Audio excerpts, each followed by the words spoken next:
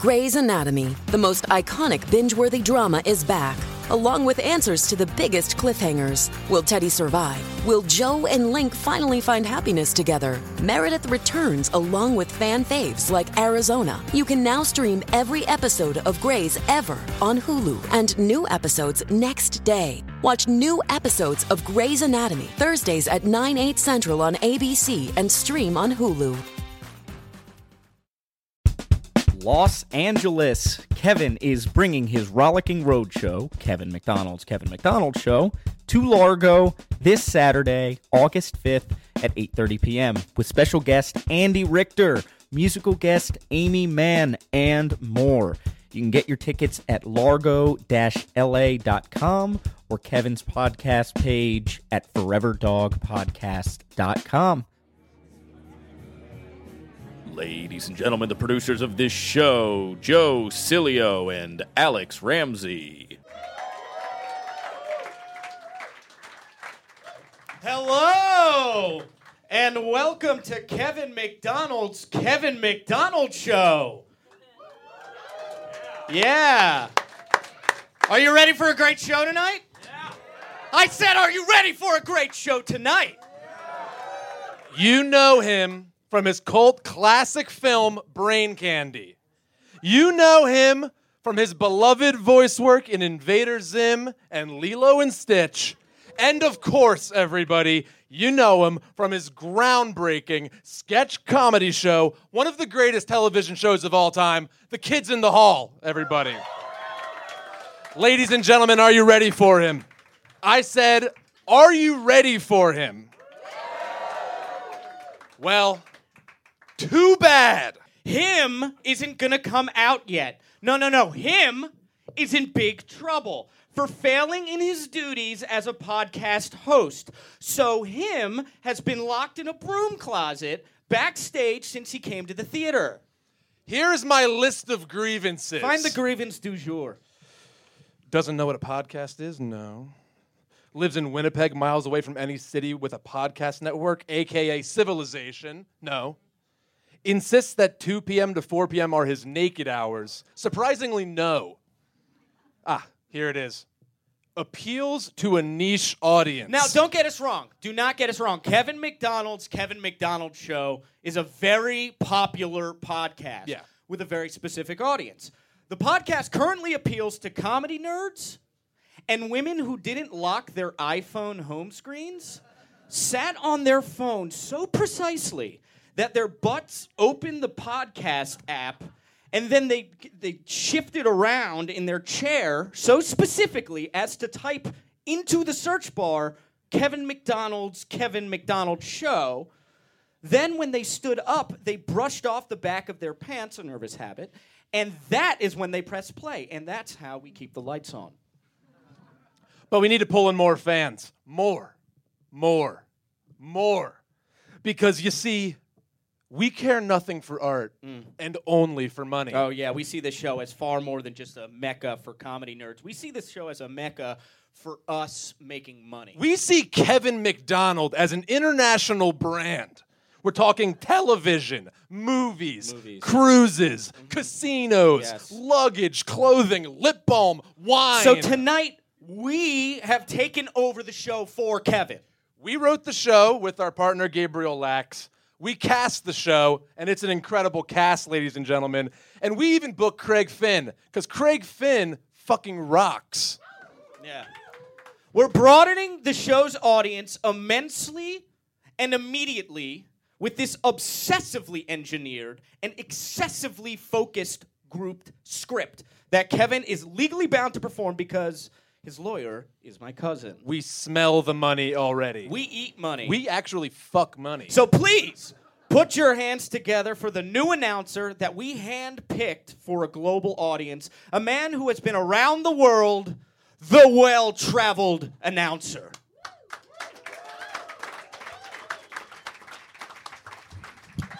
God bless. Thank you. God bless. Bonjour. Ciao. It is an honor to be here announcing Kevin McDonald's Kevin McDonald Show. Many of you probably know me from my popular Instagram account about traveling off the beaten life. It's pictures of me on the beach, the tops of fancy cappuccinos, and a model I pay to be my girlfriend. I have 60 million followers. In my travels, I learned that that's over half the world's population. But tonight isn't about me, so without further ado, please put your hands together for a man whose job I'm definitely not threatening, Mr. Kevin McDonald. Let's get him out here. All right, there he is. Look at him. Get out there. Charisma. Hello, and welcome to my hijacked show. I signed a bad contract, and I am obligated to read the script. So here I go, reading the script. Welcome, everyone, and I mean everyone. Thank you for being here too, my well-traveled announcer. Hey, we're all well-traveled on the VW bus we call Earth. Thank you all for coming to see me, Kevin McDonald. Yeah, I'm sure it had nothing to do with my Instagram post. You posted the show? Sure did. The second after I posted, sold out show, baby. And I'm sure the producers noticed. Look, are you trying to take over my show? What, Kevin? Even if I wanted to, who could replace you? Well, that's a good point. It is called Kevin McDonald's Kevin McDonald Show. That's right.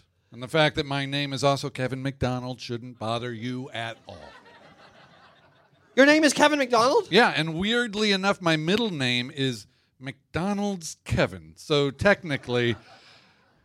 Kevin McDonald's Kevin McDonald Show. Right. But don't worry about that. Okay, all right, thanks for posting. If we could you quiet it down a bit so I can read your script. Here we go. We have an amazing guest tonight. I'm very, very happy that... what are you doing? Oh, nothing. Just going over something with my lawyer. Hey, are you signing a production contract? No. This has nothing to do with the show. What the? No, it's not what it looks like. It's a drawing of me, and who's that little boy? That's me, Kevin. You're my hero.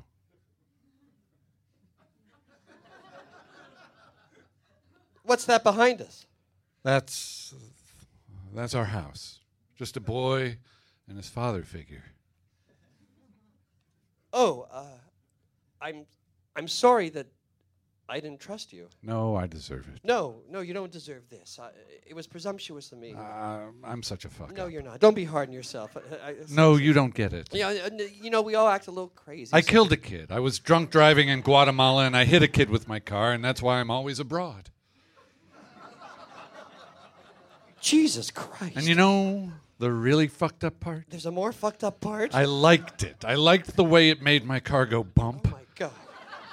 I liked the sound. I liked the smell. It made me feel like a big man. I'd kill that fucking kid again if I had the chance. Oh, my God. I feel like this is going to lose us some audience members, which we cannot afford to lose, believe me. That's it. I'm taking this over. This is my show, and I'm taking it back with a song. This is the one part of the show I wrote. This song. Craig Finn, ladies and gentlemen.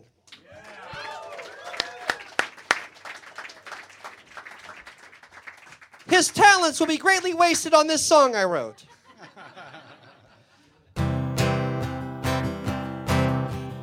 I didn't write this show, just wrote this song.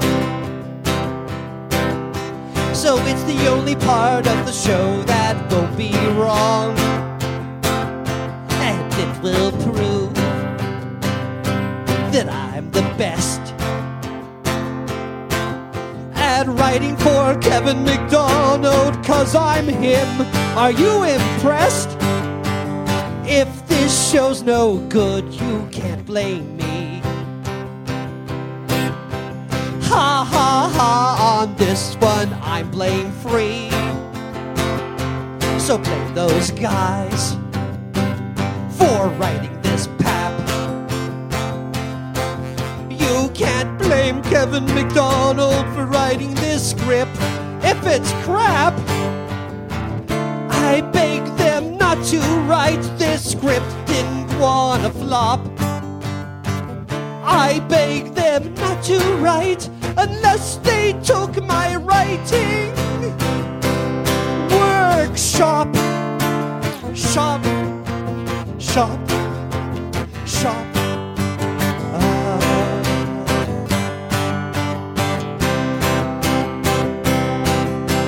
I usually write this show based on my life, about my drunken dad or my ex-wives. So what did they write about? Well, me being the announcer killing kids, which he announced. I begged them not to write a word till they got advice. I told them they could come and take my writing workshop. Half price. Twice works out the same. Twice.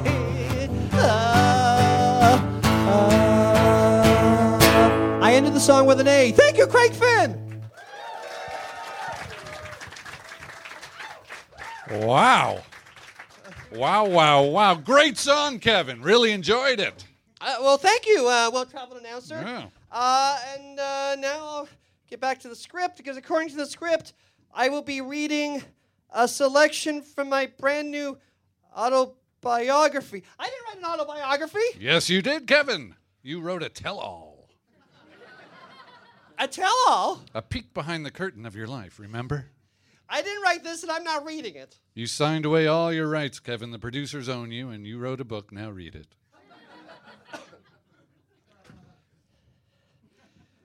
Chapter 1, My Best Friends.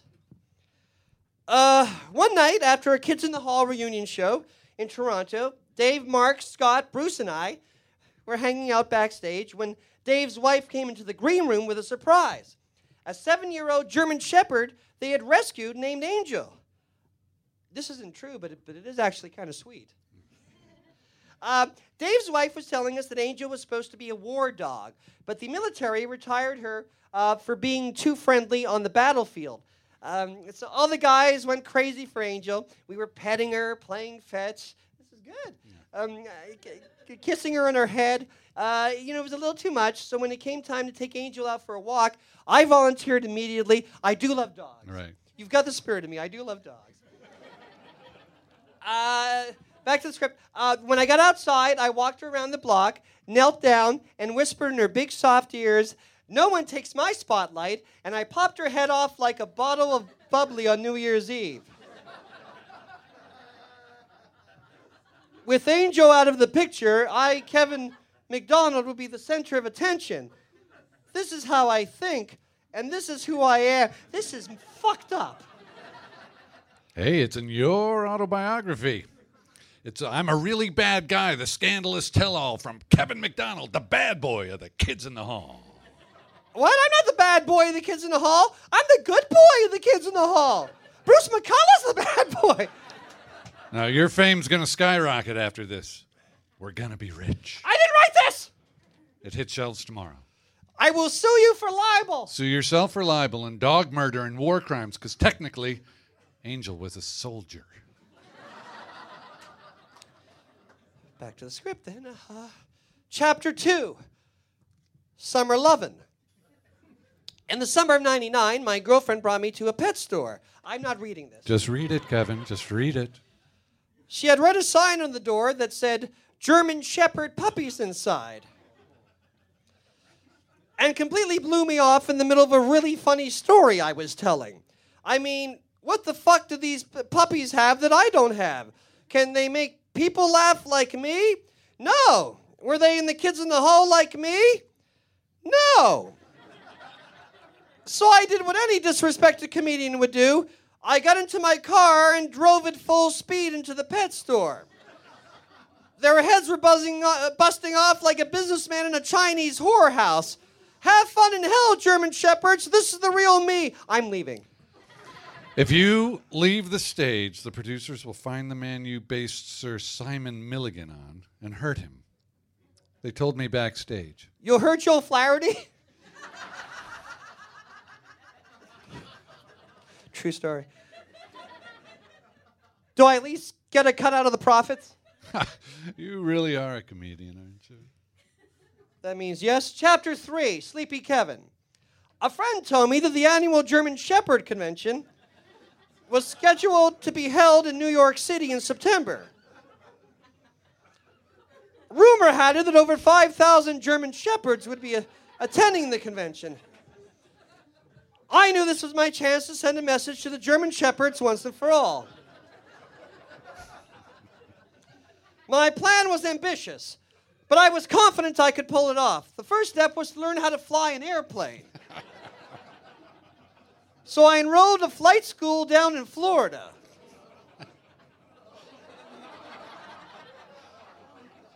There I met a bunch of really cool guys from abroad who were just as passionate about learning to fly as I was.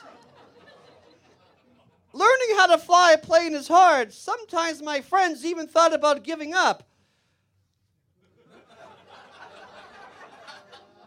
But I made sure they didn't give up on their dreams. I gave them pep talks, financial support, the benefit of my U.S. citizenship, and convinced them that whatever they did in this life would pay off double in the next. They were so close to giving up, but because of me, Kevin McDonald, they persevered and graduated flight school with flying colors. The next day, my new friends and I flew a plane into the World Trade. I'm not going to read this. Am I going to read this? What? This is the NYPD Blue. No, it's just the NYPD. I'm a detective. A very strangely dressed detective. I didn't do it. It's all fake. They forced me to read it. You're under arrest. It's them. It's Not them. you. Me? Yes, and I'll tell you exactly why.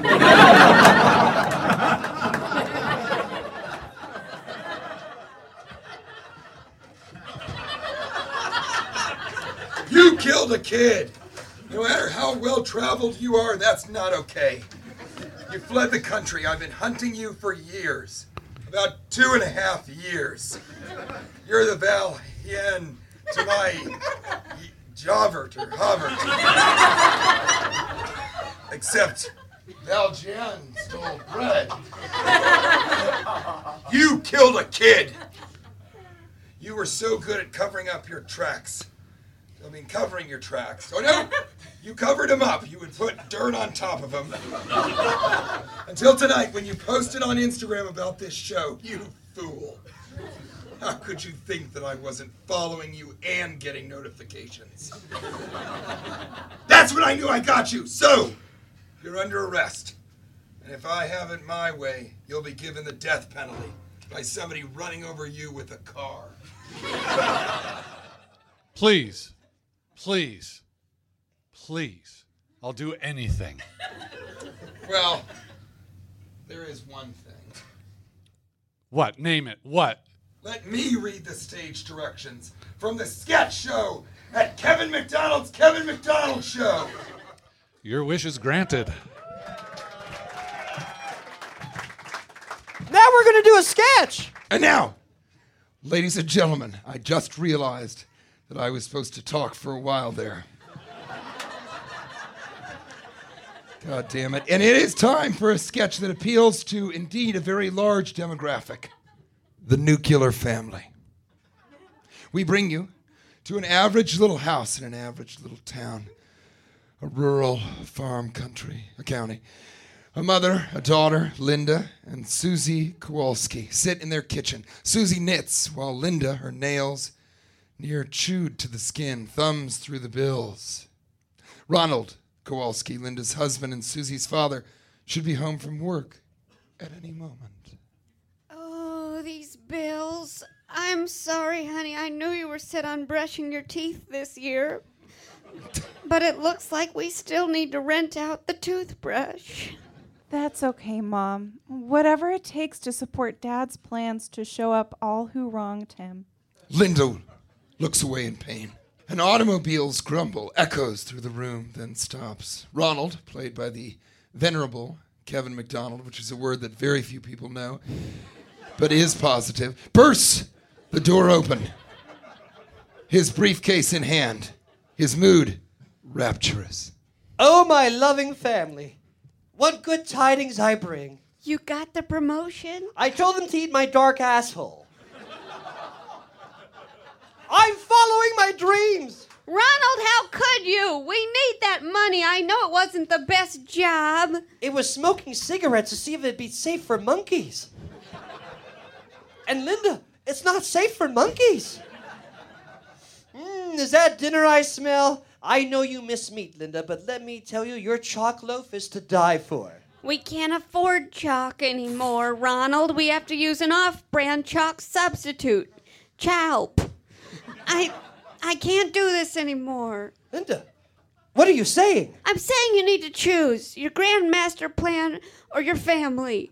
Linda, you can't do this now. Not when we're closer than ever to fruition. You say this every year. But this year we can pull it off, and they'll all I've see. heard it before. This year, finally. Think of your family. This Halloween, we're going to have the spookiest decorations on the block.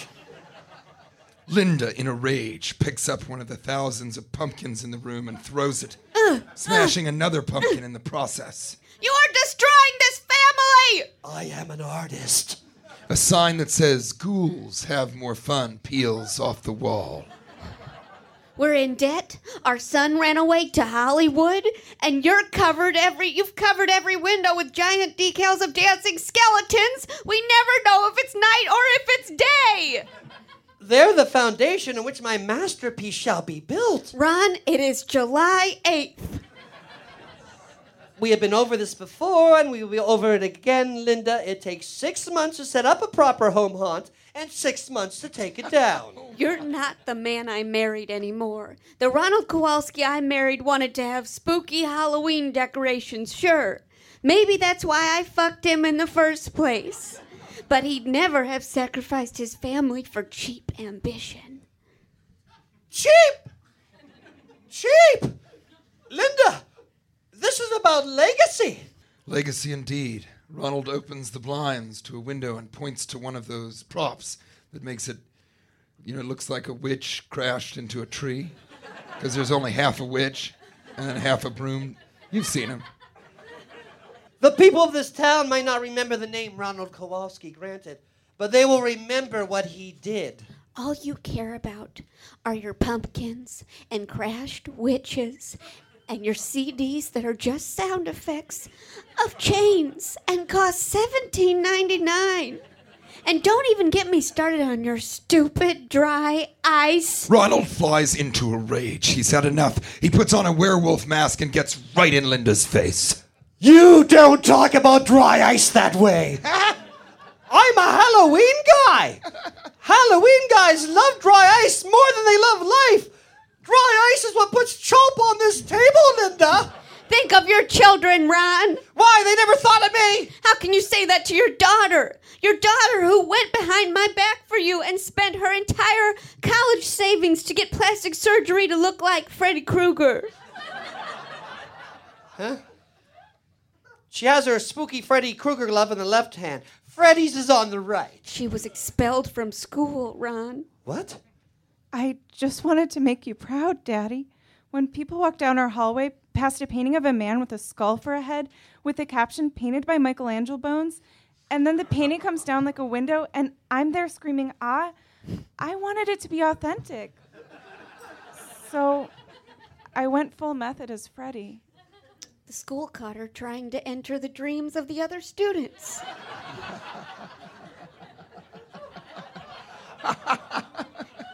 They usually have a 3-strike policy, but for this, they bumped it to 2.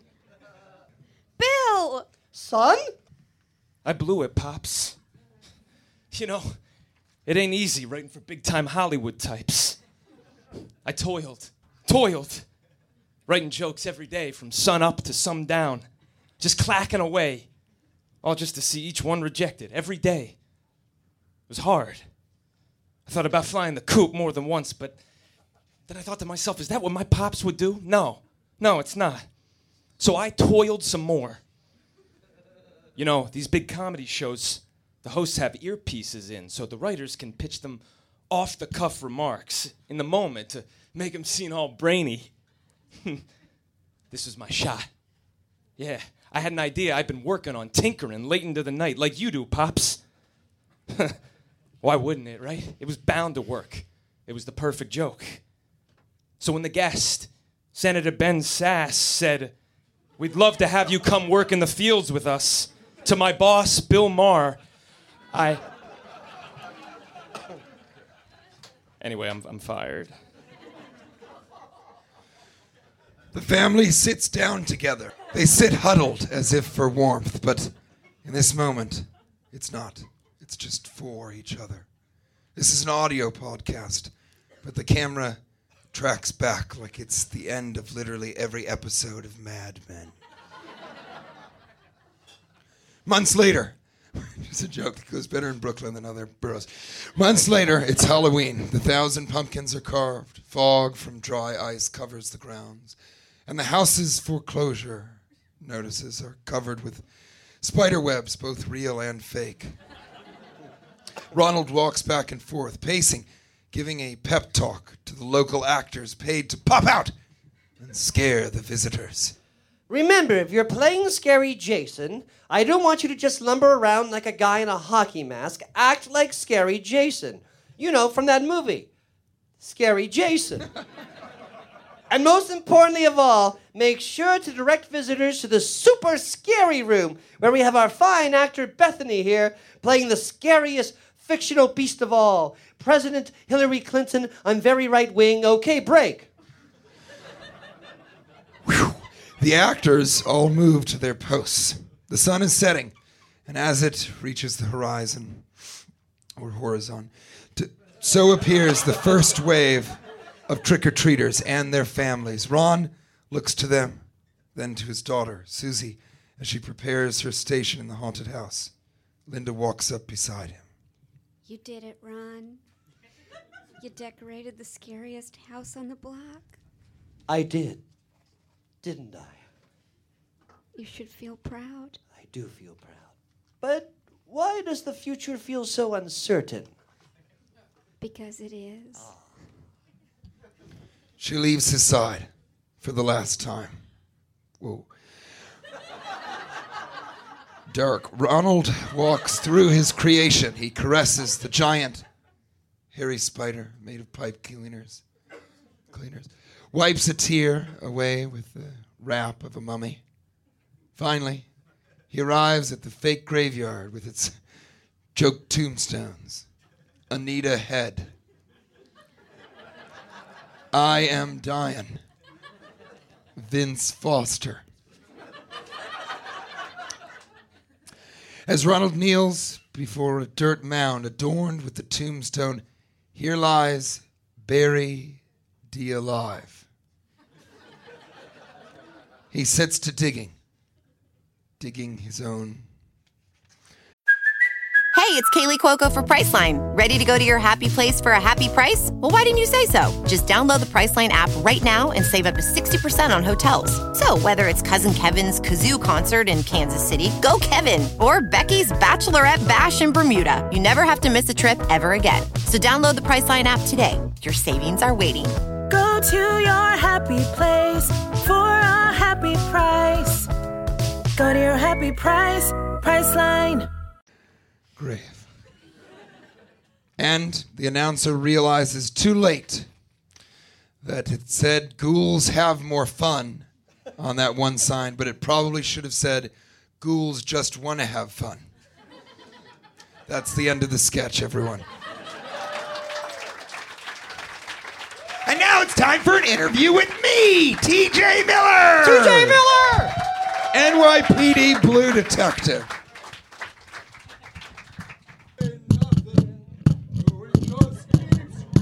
We ready? All right, good. TJ Miller, everybody. Hi. Sit down and stand up, TJ. That was a good rhythm. Are you like a musician? You are like a musician, right? Yeah, I played my wife Kate, my mother Herman, and I went past the saxophonist, and I used to play the saxophone for 6 years. Really? Yeah, and I played a little bit of piano, but I never worked. I never had the work ethic within the music space to do anything with it. But I was so excited at how good this saxophonist was in Washington Square Park that I ran as quickly as I could to tell Kate and Herman about this incredible saxophonist, and I pulled my Achilles tendon.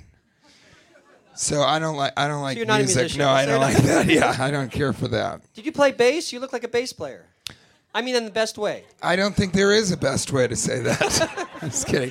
No, I do. I look kind of like a guy who would be like, hey, you want to smoke some weed? Yeah. And then the person's like, yeah. And he's like, cool, you got any? That's kind of my general aesthetic. Exactly. It's kind of also a suburban teenager that's trying to be cool, but it ain't happening. The bass player to me is the guy who's just happy being told when to be meet in the lobby. He, that's all he needs to know. Yeah, he's like, guys, you mind if I come and go? Yeah, you have rhythm. You know what? If it was a stand-up bass, I think that is a compliment. You know Yes. what I mean? Well, then I meant stand-up bass. Thanks. In a way, I did picture it. I'm not lying-ish. Because saxophone sort of like does make me think stand-up bass. Yeah. There was a stand-up bass player in Toronto for a band called the Handsome Neds. I'm sorry I'm boring you with this. It's your interview. We want to hear you, but here I go. No, please. And this is not a funny story. What was the name of the establishment? Handsome Neds? The group was called the Handsome Neds, and the bass player stood on his bass, and he stood on it, and he played it. I'm going to continue with the story, then we're going to hear from you, I swear to God. Yeah. Handsome Ned died of a heroin overdose, so that's funny. And this is a darker podcast than I expected. I'm almost done talking. And he was the guy that played, it was a one-man show called Hank Williams' The Show He Never Gave. So the kids in the hall, we were a stage troupe in Toronto, and Bruce McCullough wrote a scene where it was called Handsome Ned, The Show He Never Gave. And the lights went up, and he had a needle in his arm, and the lights went down. Maybe I've just been watching different pieces of your work. I had no idea that you were one of the darker comedians working today. The Bruce crowd is great. booed. The crowd booed. We they didn't really? have fans yet, and the crowd sort of. But that was the first boo sound I heard, and I heard a little hissing, hiss and boo. Hissing and some booing. Yeah. Well, you guys always did push the limits. That's for sure. And that is an edgy. Thank you. That is a very. Another edgy. thing about the kids in the hall. No, I'm only kidding. TJ Miller was in my very first workshop I taught. Do you remember what year it is? It was somewhere between 2000 and 2002. You probably remember your college years. No, it would have been 2000. Well, I was playing bass all the time. It must have been 2002. And Kevin, there was a comedy festival called the Skidmore Comedy Festival. Skidmore, that's the name of the college. Yes. And but we found out that they had secured the possibility of him coming in to teach improv. And the big thing at this point with the improv groups was long form improvisation. And so they brought you in. And I was actually kind of dating the girl who ran the festival. Her name was Saturn. Okay. She helped me understand the pros of Whippets. And as most Saturns do. And so she confided in me beforehand. She goes, well, we spent all of our money, like all the budget that the comedy group has, because he, obviously was like, okay, I'd like to bring my girlfriend, and we need to fly first class, and this is my fee. And so he had drained their bank account completely. Okay? And I didn't say anything because I'm like, yeah, well, great. I mean, he's from the Kids in the Hall. He's like one of the funniest people alive. I think this is going to be amazing. I'm sure it'll be amazing. And she's like, yeah. I hope so. I think it's going to be good, right? And I'm like, yeah, yes. It's like two heroin addicts being like, should we do the rest of this and then go to rehab? Breaking Bad, anybody? So he flew out there, and are you an improviser by trade? Did you start off improvising? Yes. Okay. But I hadn't done it for 15 years. What? Before that workshop. That's right. So I also remember at the end of that conversation with her and I about him coming out there and draining all their funds, I remember kind of nodding and just in my mind being like, do I ask if we know if he does improv or ever has done it? Or is that the nail in this? Yeah, I'm going to let that one go. All right, I'll see you later for the, what's going on? All right, it's good. So you came, and you were very funny and very nice. I bought a Keith Johnson book, and I crammed it for a week before I went. Is that true? That's a true I story. love that. So he was cramming for a final exam that was him giving a workshop. It's a very strange sort of linear And I swear to God, my pushy manager said, Kevin, I've been talking to Skidmore for a month. They want to fly you and Brienne down. Yeah, of course. I swear to God. Yeah, of course. No, it's because these agents, that's the only thing that they get to do is like demand things for you and then turn around and be like, so here's what they offered. You know what I mean? So the two of you came. He couldn't. We had fought all night, and I only had 1 hour and a half of sleep. Did I ever tell you that? No, but We fought all night. that makes even more sense. So he comes in and he's kind of sits and he first goes up and he kind of tells everybody like, hey, I'm Kevin McDonald. We're gonna do some improv and see what we think of it and talk about it and that's what's gonna happen. So I'm gonna come over here and sit down and let's get 6 people up on stage. And 6 people got on stage and he's like, all right, here's a scenario. You're like and somebody was like, do you want us to ask you for a suggestion, or are we supposed to be like, can we have a suggestion of anything? And he's like, yeah, sure. So then these kids are up there being like, Kevin McDonald, can we have a suggestion of a location? And he's like, gas station. And they did this weird gas station thing, which these were all like, college improvisers. So they weren't the best, but they were good. They were all on teams. And so they did like a fairly funny sketch and everybody was laughing and being encouraging. And at the end of it, Kevin's like, that was really good. Didn't you guys think? And everyone's like, yeah. I wonder what he's going to say about it. And he was like, all right, let's get 3 more people up, shall we? So he's so nice, so positive, and so Canadian that he didn't feel totally comfortable being like, well, maybe you could have been involved in it more. Like, you did your best. I thought that was great. All right, 3 more up. And I guess you asked me. Okay, great, here we go. And so this continued, and we did a couple more short-form things. And then you said something very nice, like something like, oh, you said, that was really funny. That was really, TJ? Yeah, that was really, really funny. You were really, really funny in that scene. And I was like, thank you. And I was like, do you think that there's anything that I could have done to, like, do you think I was present enough in the thing? You're like, no. All right, let's get 4 more up. And I looked over as I'm leaving the stage, and I made eye contact with Saturn, and she just goes like this. It was such a real, raw moment. But it really was like, it was interesting enough just to hear you talk about all kinds of things. And then there was sort of a Q&A where people could ask him about stuff. And this poor college kid, it's so pathetic when you, like actors, comedians, all these people, it's the worst when you're like in your 20s. It's awful because you don't know. You don't know if you've got what it takes. You don't know how to do it. You don't know if you need connections. So this one kid kind of sadly like raised his hand and he's like, so how do you know if you like, have the chops or you think that it could, is there something like advice that you could give us about how to kind of get to a place where we're making a living, doing comedy? So how do you know? And Kevin goes,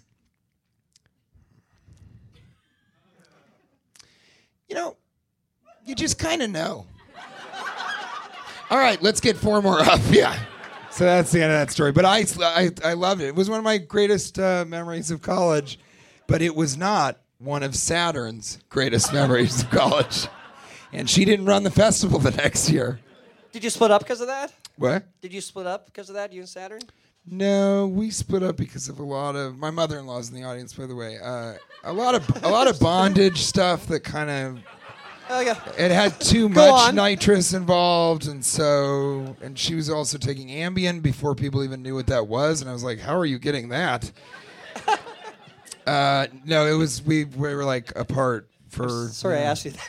No, that's okay. I mean, I met my wife in college soon after, splitting with Saturn, so I feel a lot better. Okay, I'm sorry. And guess what my wife's name is? Venus. Lunar eclipse. Yeah, just like something Lunar even eclipse less is way funnier. applicable. It's a phrase. The her full name is the elliptical trajectory of the comet. It's hyphenated. She took my last name. I do remember in that workshop that every time there was like 30 seconds where people were walking on stage, I'd go to my bag that I brought. I'd open it up. I'd sneak a page reading Keith Johnson. And then for inspiration, because I was so tired, because we were fighting all night, coffee makers were broken. It was like I would look at the $10,000 check I was getting, and that would give me some energy. And then I put it back in the Keith Johnson book. $10,000 check, that means she borrowed money to fly you guys first class. Two things have just happened. I got more information than I ever had about this. And two, now Saturn, who I apparently know on Facebook, is about to find out that you were sneaking peeks from a Keith Johnson. Impro. Oh. Which wasn't even the book that anyone was reading. They were reading Truth and Comedy at that time. I know. So I was you from were the reading 80s. a book from like the 70s. 76. Yes! 1976. Just teaching us the ways of the 1970s. Sort of. Sort of, right. Be positive. Always compliment them. Don't say much. I mean, what I love the idea of a moment where they're like, "Do you want us to ask you for a suggestion?" And you're like, A $10,000 check. Yeah. Right, exactly. Sure. You're on a $10,000 check. You're on a $10,000. It's like a magic carpet, but where other people get hurt in the process of you flying. No. It's great. Saturn will really I'm sorry, love that. Saturn. It's so funny. I'm very sorry. No, but it was so she believed in it and she knew. David Himmelfarb told me he was offered. I gotta tell you, I don't blame you for any of this. I blame your goddamn agent for ruining the Skidmore comedy program. Yes. The college itself later failed because of that debt. So it no longer exists, and everybody who got a degree from there, that was nullified. I guess what I'm saying is, it's not just the kids in the hall that have had a lot of influence over people's lives. You yourself. Yes. Coffee maker was broken. Do you really not like long form? I have a thing about short form. We never liked it, the kids in the hall. We never liked, we did theater sports, Keith Johnson's theater sports, and we never, because it's like games and you have to think quick, and we never, but you came in the age when short form was just starting. Well, actually, so popular. It was starting to be cool to do long TV form. show. And so there was a TV show, whose line is it anyway, but my group was one of the first groups to only do long form. So we'd done short form in between, so it was a combination of both. And then we kind of took the short form out completely. And I like long form. It's just we learned how to do it at this place called the Annoyance Theater, whereas at I.O., which there's an I.O. here, and that was Improv Olympic in Chicago, all of the heralds that they do, and some of you right now are like, fuck you, I spent $200 last month at UCB, you piece of shit. And I know that probably was cheap. So they start all of the long form going whoosh, whoosh, and everybody has to sort of track, and then they find characters, and it's like the worst 5 to 10 minutes of a person's life as an audience member. It's more embarrassing if you're up there doing it, to be sure. And if you're not embarrassed by it, I'm embarrassed for you. And so they'll swoosh and whoosh and I do want that. to know running to end the scene. Do you hate that? I hate running to end the scene. Yeah. Sweep editing. Like when you see a scene's ending, you got to go. It's a little Benny Hill. Yeah, it is. A little Keystone Cops. Oh, that seems like a good edit point. I didn't have the mic cord length to be able to finish that piece of physical comedy, and I want to apologize to the audience. It was limited, but still funny. Yes. Here's a question that everybody asks, and it's a dull question, but I am genuinely interested. When did you know you were funny? At what point in your life? I think maybe 3 or 4 minutes ago, it really felt like it. But before that, it never was. Well, what I wanted to just say one more thing about long-form improv, and that is that We all know. Remember, they do 5 minutes, sometimes 10 minutes of this organic opening, they call it. Okay, that isn't funny and is weird to watch, and it's embarrassing, and it shouldn't be happening. And it's not part of theater. It's something that would belong in an art happening in 1976. And always wink towards the audience, TJ, always. So we all know that rule of comedy where you want to start your set getting no laughs for 5 minutes. And then when the improv set doesn't go very well, when you guys are at the gas station and doing all that stuff, you're like, what is wrong with this audience? Well, you just ruined the first 5 minutes of their evening. So now they're kind of like, ugh. So I think, it's when done correctly, it's really a piece of art. And when it isn't? It's TJ and Dave. But not the real TJ and Dave, me and this guy named Dave who's never done improv. The other Dave. He used to go to Skidmore. Oh, you know what else I hate about long form? Because I teach workshops and they invite me to do improv sets all the time. Yeah. Before the show, they say they're eager. They're like 35, but they feel like they're 18 and they're eager. They're eager 35-year-olds, and they and like they're college students, but they're like the college students that played college students in Jerry Lewis movies. They're 35, obviously. Yeah. But still, like, what's happening here? And they say, "Do you want to warm up with us?" And I always, "Oh no, thanks." And it's the worst thing in the world. They make noise, and then they give each other the noise, and they take the noise and make it a different noise.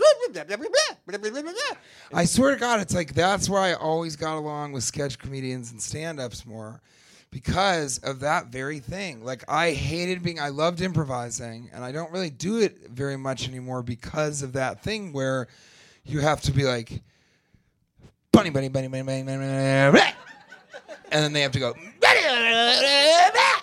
and you're just like, please let this somehow end before it. Oh no, it. I remember being in the alley in Chicago outside of I.O. and all of that was happening, and it was so horrible, and I'm embarrassed for these people, and I'm sad that I'm involved. And I remember thinking, I was like, you know what? You people are too close to actors and not close enough to stand-up comedians. One day I will exit this. I'll get rid of that, and I'll be able to just go on stage and be like, how's everybody doing tonight? Isn't this been a great night so far? Give it up for all the other comedians. Let's do that. Where's the energy? How are we doing? All right, here's a joke that I know you will laugh at that's going to begin the show and make you all be excited about being there. Not a whoosh. What if it's a stand-up? I did that. I just got on stage, and I was like, hi, everybody. Whoosh, whoosh, pop, pop, pop, pop, pop, pop, pop, pop, pop, pop, pop, pop, pop. 5 minutes later. You know, ever notice that you can say young girls, but you can't say young girls? Whoosh, that becomes my, rim shot. Living, breathing, walking nightmare. All right, let's just talk about improv. I also hate freeze. Yes. Yeah. It's always freeze, and it's always someone like Jesus Christ on a cross. Yeah. Well, you know what's interesting is one of the things to do with freeze, and it can be very physical and fun, but is to freeze in when somebody, there's a guy standing here and another guy went to pick something up, and then come in and be like, whoa, what did I walk in on? It looks like you're picking something up and you're just standing there. So you kind of trick people into thinking that you're gonna, do the easy stuff. But the kids in the hall we had a thing in theater sports. If one of us, we were doing a group thing, and one of us were in a scene, they'd always do this, and then I would have freeze, and I would come out, and he'd be like this. I go, I don't know, where do you think it's from? Where do you think it's been? And that was our big kids in the hall joke. I don't know, where do you think it's been? Yeah. And we'd go to the bar afterwards, and we'd laugh and laugh. For seconds, all of you understood what was going on, but I had maybe lapsed for a moment and doubled back and been like, can I call that thing back? And I thought, when I tuned back in, that you were making a mustache and going, where do you think this has been? And I was like, on your face? I'm not Hitler? Positive. But that actually brings me to something that I wanted to say, and I know probably most people come on here as comedians and say how influential the kids in the hall were, but really you specifically. I don't care. I don't care for Bruce McCullough, the bad boy of Kids in the Hall. Just kidding. He gave me his my first television show, Carpoolers. So I would come home every night after school, and on Comedy Central they were rerunning old SNLs and old Kids in the Halls. And so I would watch that hour of television. And the Saturday Night Live stuff was very funny, and you got a good sense of the sketch. But I have a different reason to thank you, which is that I still, right now, am one of the only working absurdists in the stand-up sphere, and it's almost impossible to get absurdism to be universally enjoyed. If you think about it, it's really only you guys, Monty Python, Steve Martin. I was in the bathroom washing my hands, thinking about I just wanted to say that because my wife one time, my mother said to my wife, she goes, "Did you know I read somewhere that most men don't wash their hands after they go to the bathroom?" And Kate's like, "Ugh, that is so gross." And my mother's like, "I know, right?" And so now whenever I go to the bathroom, I make a big deal of splashing the water around, having water dripping from my hands when I come out. And I'm like, "Oh, I don't know. It's not like I had them in the toilet." And if I start to walk out without, and she's out there, she'll go, "Don't you dare." So I was in there trying to think of who the absurdists were that kind of had become universal. Steve Martin is a brilliant example, I think. Steve Martin, I was boring someone with this earlier today. Was it you? I'm sorry if I was. But Steve Martin, he sort of did anti-comedy. And Monty Python, they did anti-comedy. Yeah. And Albert Brooks did anti-comedy. Yeah, see, he's another absurdist, yeah. But they found a way to get especially Monty Python and Steve Martin, to get a popular audience out of, and you're like that. You're like that. I'm not even lying. It just hit me. You're like that. It's tough. Well, thank you. I mean, it's tough, though, and it's interesting because, the AV Club, which is the New York Times of indie comedy nerds, do I seem jaded? I was out very late last night. That's why I'm sweating like I'm going through withdrawal, because I am.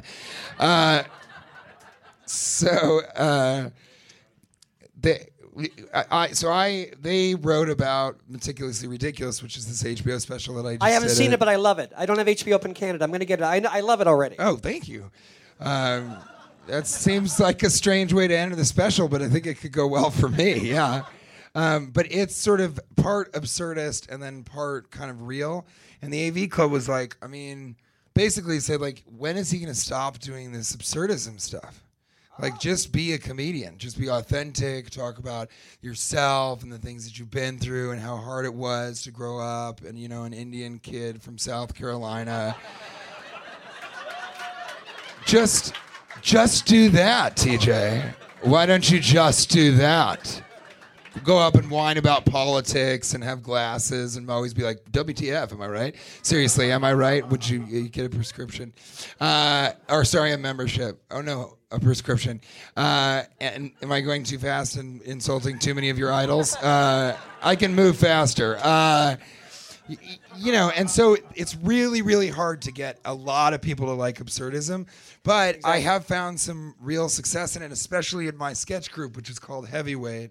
And they, these three guys, Nick Vatterott, Mark Ratterman, and Brady Novak, and we've been working together since Chicago, so forever. And it's truly absurdist. I mean, it's like we have a blackout. You shared a blackout with us. I'll share a blackout with you guys. We had a blackout where the lights come up and I'm sort of up like this with a broom trying to get above the door, right? There's a ledge above the door and I'm kind of knocking around like that. And then Nick Vatterott comes over and he goes, "What are you doing?" And I'm like, I just can't get him. There. And then 30 babies fell on us. 30 baby dolls. And then he's like, "That's where they were." So it's stuff like that, which, as you can see, did really well with some of you, and then the rest of you were like, "I thought he said he was Indian from South Carolina. Where are those jokes coming out? I want to hear what's going on with him. Come on." It's a matter of taste, but I love that you do both. I was talking in an interview earlier today. The woman who interviewed me, she's very short. She's in the back. She can't see us. But we were talking about John Lennon. I love that that's part of it. She can't see us. You need to know this. She's a short woman, very small in stature, but no big in stature, but she's small in the back. John Lennon, He did both. He would write "I Am the Walrus," but then he would write. Are you too young to remember John Lennon? No, but my wife dated his son. There you go. Is that true? Yeah. I'll talk to her. It is fucking true. And now he's with Saturn. But then she got the fucking picture, so everything's fine. He did both. Absurdism, and then he would write No, about I himself. think you're really right. And some of the best bands to me, like Weezer just did this thing with Patton Oswalt. Did you guys see that or no? Oh, God, you've got it. It's called I Love the USA. And it's really, really like funny and smart and interesting and kind of positivistic in this current administration, which is very rare. So you guys should definitely watch that. But Weezer was another musical group that did both serious songs and, Do You Want to Destroy My Sweater? And I know you know Weezer is. Christ, all of the jokes that I wrote for the show just fell out. Sorry, I'm not setting you up. If I'm sorry. Janine Garofalo told me once, she told me 1,000 times, keep track of your notebook. You need to use it when you're out there. What are you going to do, memorize the jokes? No thanks. Then they'd flow appropriately instead of having dead air in between them. I love her, but she's such a notebook comedian. She is, but I really, really love her. I love She her. ended one of her sets once, which is very like rambling and but in like there was a lot of pathos to this particular set. And then she ended it and she kind of realized how raw and heavy it had been. And she goes, does anybody have any Vicodin? And I'm not joking. I know it seems like I'm joking because I'm a comedian, but honestly, if you have Vicodin, I'm going to be right out here, right over here, and please bring it to me. And nobody brought her any Vicodin. It was the first time I haven't had Vicodin and been like, if only I had Vicodin, but reality bites. Excellent. Funny thing about that, I'm not sure she was even in that movie. But I do know she's been guilty of shoplifting. No, but that was a double back reference to Winona Ryder that a lot of you were like, has he stopped making sense? How bad is this withdrawal going to be? Because he's They sweat were in out. a movie together. They were in a movie together. Yeah, Reality that's Bites, you said it. Yes! Right, yes. I have a question. We have 1 minute apparently, or our fingers up. No, where do you think it's been?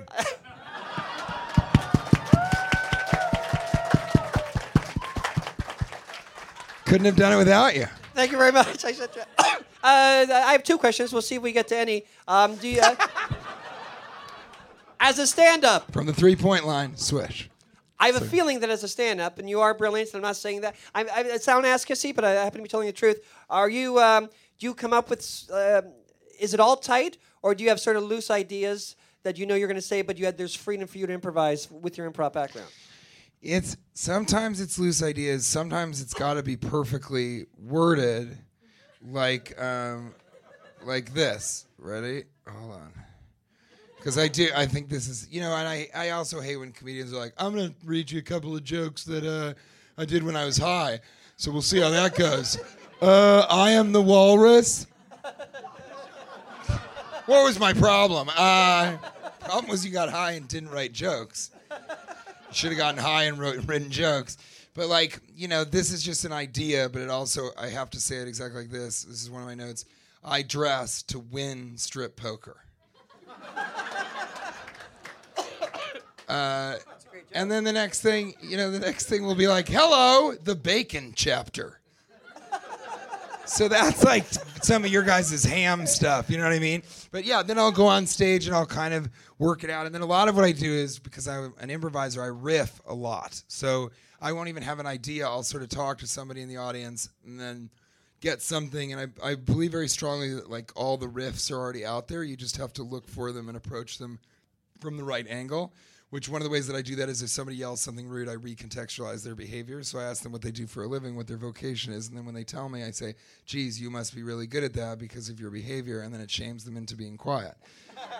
But it's not mean. It's just a recontextualization. But yeah, so I kind of work, just like I do in all of comedy, I kind of work from many different angles, many different mediums, many different platforms. I have a podcast. Yes. Well, I'm on Cash Levy's podcast a lot. I was going to talk about all this stuff, but then we just we went. I followed your riffing, and it was fun. It was fun. I was Did you gonna guys plug like stuff. the funny show, or do you wish you could have heard a boring show about what I think about things? Because I've got some opinions. especially about this fella in the Wood House. Go on. Yeah, no, never. Well, let's. Wait, do you want to do one more question? You know what? would be You mildly know what my last interesting? question was going to be? What? What's your ideas on the guy in the White House? Because I always ruin my interviews with the comic by asking them that. Oh, that's really funny. I've always been no. It is because I've not been able to say this yet, but I was always a huge supporter. From the get-go, and I put a lot of money into the campaign and multiple super PACs. So I would max out one super PAC for him, and then I'd do another super PAC, and I just kept throwing money at him because I believed he was going to be able to take America back in time to when coal was relevant, and he definitely wasn't conning all of these people that were he was selling a dream that isn't real. So I really am happy that this is all going on, and you guys should watch Fuck Yeah. You should watch I Love the USA. But I think we're living in a post-real reality where a reality star is also the president, which is kind of what Mike Judge was saying in Idiocracy, that prescient, strange genius. Not prescient, why would I even make a joke? So it's not worth it. I think that we're all coming to accept that this is just like the fall of the American empire, and that we have to kind of wait and see when there's an opening to figure out. I mean, I think Hollywood is kind of doing their best, I think in a lot of ways, and that's why they're trying to alienate them in the press, because they're like really going at them with everything that they've got. And I just, we all saw it, but Meryl Streep, when she kind of gave that... The fuck are you laughing at? She's an American treasure, you piece of shit. I'll slit your throat outdoors in front of more people so that they all know what you did was wrong. I'll fucking tweet about it. I won't do video. I think that's gauche, but I will tweet about it. I hate when people say bougie. I think their throats should be slit. Side note. But Meryl Streep. You guys saw the speech that she made. I mean, to talk about him without using his name, to talk about the responsibility of power rather than making it some sort of particular issue, but make it about being the leader of the free world. I just when she said that and she was finished, I just wanted to grab her by the pussy. You know what I mean? Just grab that sweet pussy and pull her towards me and give her a kiss on the forehead and say, "You sweet American treasure. I'm about to release your pussy, but I'm a star, so I'll decide when." Ladies and gentlemen, the brilliant T.J. Miller. Yeah! Thank you so Always much, on Meryl Kevin. Thank you. Yes. Always end on Meryl Streep and pussies, he said. real. And he's right. Thank you so much. Thank you guys T.J. so Miller. much. T.J. Thank you, Brooklyn. Good night. Thank you, T.J. Miller. Now I'll get things out of the way. And now we're going to end the show with an amazing treat. One of my favorite musicians from one of my favorite bands. Are you ready? Are you ready for a mini concert by Craig Finn? Sorry for screaming. This one's about death and dying. And the small possibility that you're going to wrap things up in a positive way before the end of it. It's called Maggie, I've Been Searching for Our Son.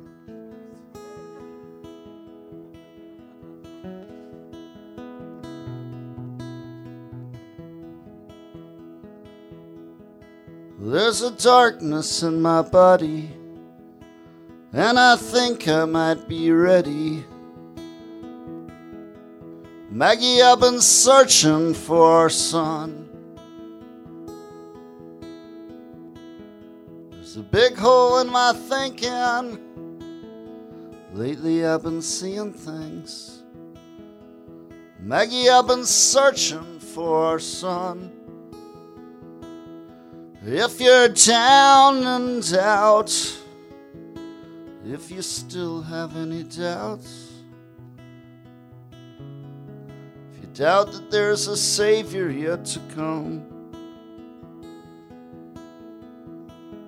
stop what you're doing, close your eyes and keep on breathing.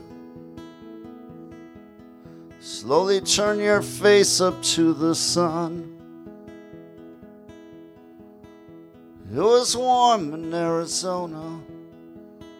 It was cold in Colorado. Maggie, I've been searching for our son.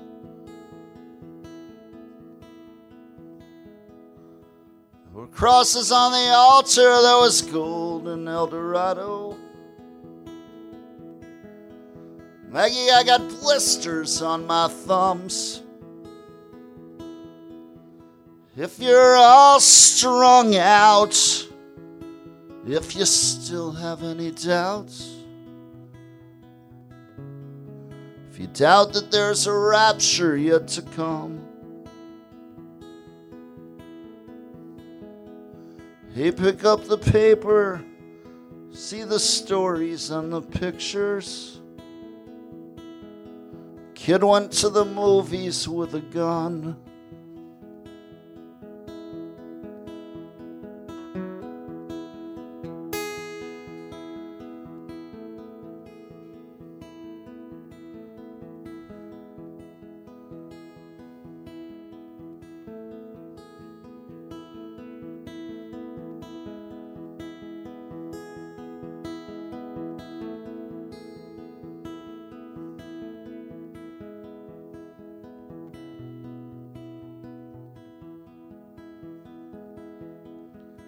There's a house out in the desert, and I lived there with some people. Maggie, that guy said he was our savior. Once he took our women, turned us into his soldiers. He had a patch of radical behavior. And the HEF were belligerent. Well, there were handcuffed girls with barely any clothes. There was power in their numbers. There was silver in their holsters. The trucks as they rode slowly up the road. There's a darkness in my body, and I think I might be ready. So if you're stuck down south, if you still have any doubts, if you doubt that there's a heaven yet to come, there's a darkness in my body, and I think I might be ready. Maggie, I've been searching for a son.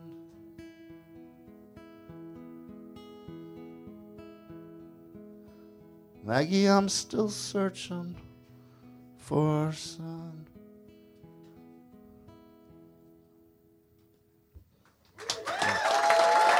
Thank you.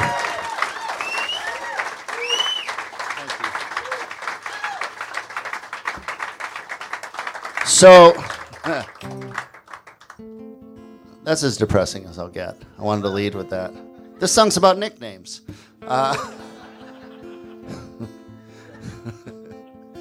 It is a song about, a lot of songs are about nicknames. My band, The Hold Steady, the first song we ever wrote is a song called Knuckles, and it was about nicknames. That one's about how hard it is to give yourself a nickname, which is pretty much impossible. I was talking to my friend about school, and the guy in the dorm next to me, I remember on the first day, was like, "Call me Diamond Dave." You will never be called. I will call everyone in this dorm and everyone in this school Diamond Dave before I call you Diamond Dave once. Now, these people are named Justin and Jane, but their nicknames are Junebug and Jester, but no one calls them that anymore. So they go back to that place. They try to recapture that place where they're Junebug and Jester. They try to go back there geographically, physically, spiritually, emotionally, and does it work? We're about to find out. Well, the bartender's friend sold us something I think was probably coriander. Fourth quarter, Hail Mary, wide receiver. Hail Caesar, the guy we've been waiting for, came up from the catacombs, walked in for the bathroom, put it under the trash can, and I went in after. Do you even remember? They used to call us Junebug and Jester. They used to call us Jester and June. We used to have our own tune. We used to sing it in church. But then it got worse. We put too much faith, gave too much cash to that one creepy kid at the car wash. Said he could make a few calls, but I don't think that he made any calls. Well, we probably should have tried the guy with the Dracula cape. 'Cause other than the cape, he was cool. He had that wild kind of sadness, like he knew something important. I wonder if he even remembers. They used to call us Junebug and Jester. They used to call us Jester and June. We were laughing, making jokes, smiling in the smoke. They used to call us Junebug and Jester.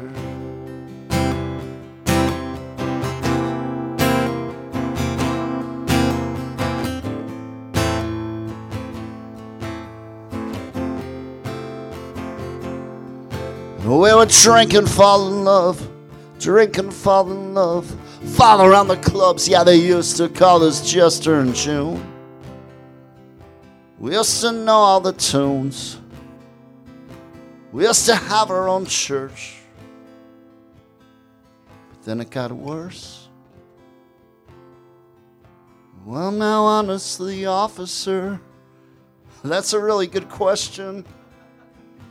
I'm just kind of distracted by those jangling handcuffs and the flashlights in our eyes. Too much faith in desperate guys. Too much fun in 8 straight summers. Do you remember Junebug and Jester? Well, now they're called Justin and Jane. We try to push through the pain. We try to work through the hurt. We try to build our own church. Well, now the cops got our names as Justin and Jane, the only people waiting at the car wash in the rain. The clubs have all changed. The buildings fell away. We were hoping that this corner might remember Junebug and Jester.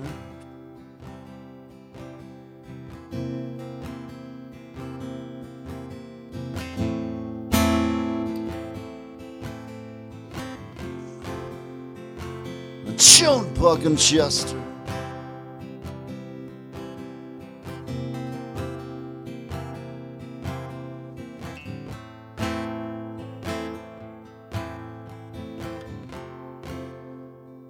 Now we're called Justin and Jane.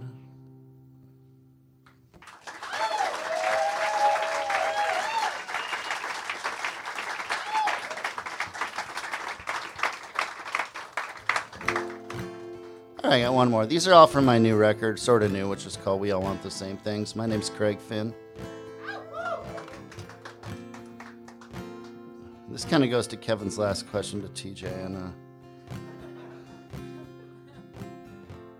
I don't have any big picture answers, but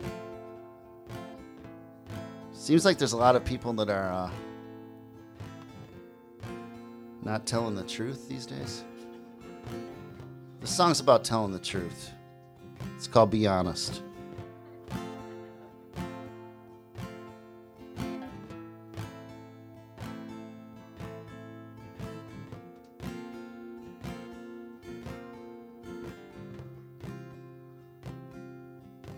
Well, her body was an outpost for ideas that didn't work.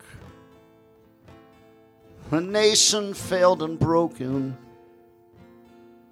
invaded and then burned. And the crumbles and the ashes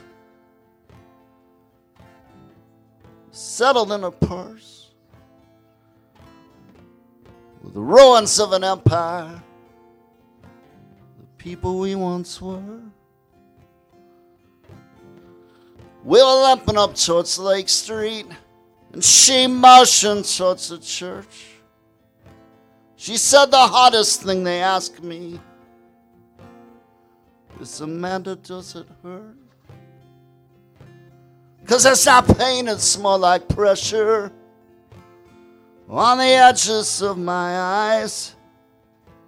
I see scales and bloody feathers when I look into the lights. And my password is be honest. And my network has evolved. And I can't guarantee pick up every time that you call. Ain't it spooky when they all go away? Ain't it strange when they just disappear? Really sucks getting sick on the bus. It's even worse when the teenagers cheer. Ain't it funny how we all get by, but not the way that makes us laugh? Well, the lust burns off into handshakes and hugs. In the end, it comes down to the cash. Man, I was calling from the car park when they kicked in the door. They pulled the pistols from the holsters, put the people on the floor. It's not the fear, it's the frustration, getting sick of being scared. They pulled your princess to her feet. They made a handle from her hair. I was thinking about the progress, how a change is gonna come. Man, I was hearing the announcements. I was running from the guns, and desperation fueled the dancers. There's a sadness in the sex, and we lingered over dinner, and we ran out on the check, and our safe word is still stop it, and our style is self-involved. And I can't guarantee a pickup every time that you call. Ain't it something how the people switch partners? Yeah, you just gotta wait your turn. It's really hard getting kicked in the heart. It's even worse watching big buildings burn. Ain't it strange how it all fades to black just when it starts to feel really nice? Man, I was banging around your party trying to locate all the love and the light. And the speed it crested early, and then it ran its course. So I showered and got ready, started on my chores. It was rushing through my blood. It was coming from my pores, and my heart was charging forward. And I threw up off the porch, and we were lamping up towards Lake Street. She motioned towards the church, said the hottest thing they asked me is, Amanda, does it hurt? 'Cause that's not pain, it's more like pressure. Some ways that's much worse. The ruins of an empire and the people we once were. If revolution's really coming, thou all need to be well. So maybe it's just best if we both take care of ourselves. Be honest, I'm Craig Finn. Thanks.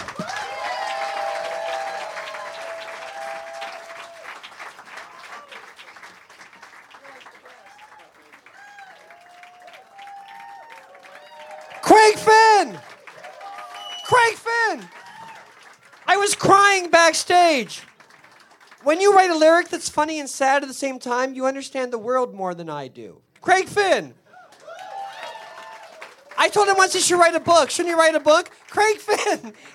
I'm in love. I have an artistic crush. Thank you for coming to the show. Keep applauding as I thank everybody. Thank you. Thank you, T.J. Miller. He was brilliant. He was brilliant. Thank you, Craig Finn. Thank you, Brian McCann. It was the announcer. Thank you, Joe Firestone. You were brilliant. Thank you, Sarah Hevron Smith. Thank you, Andrew Block. Keep plotting. Thank you, Emma Foley, no relation to Dave. Thank you, Gabriel Lax.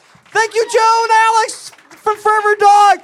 Now, stay at the bar and hang out for a little bit at the Union Hall. That part will be fixed soon. Thank you very much for coming. Sorry for screaming.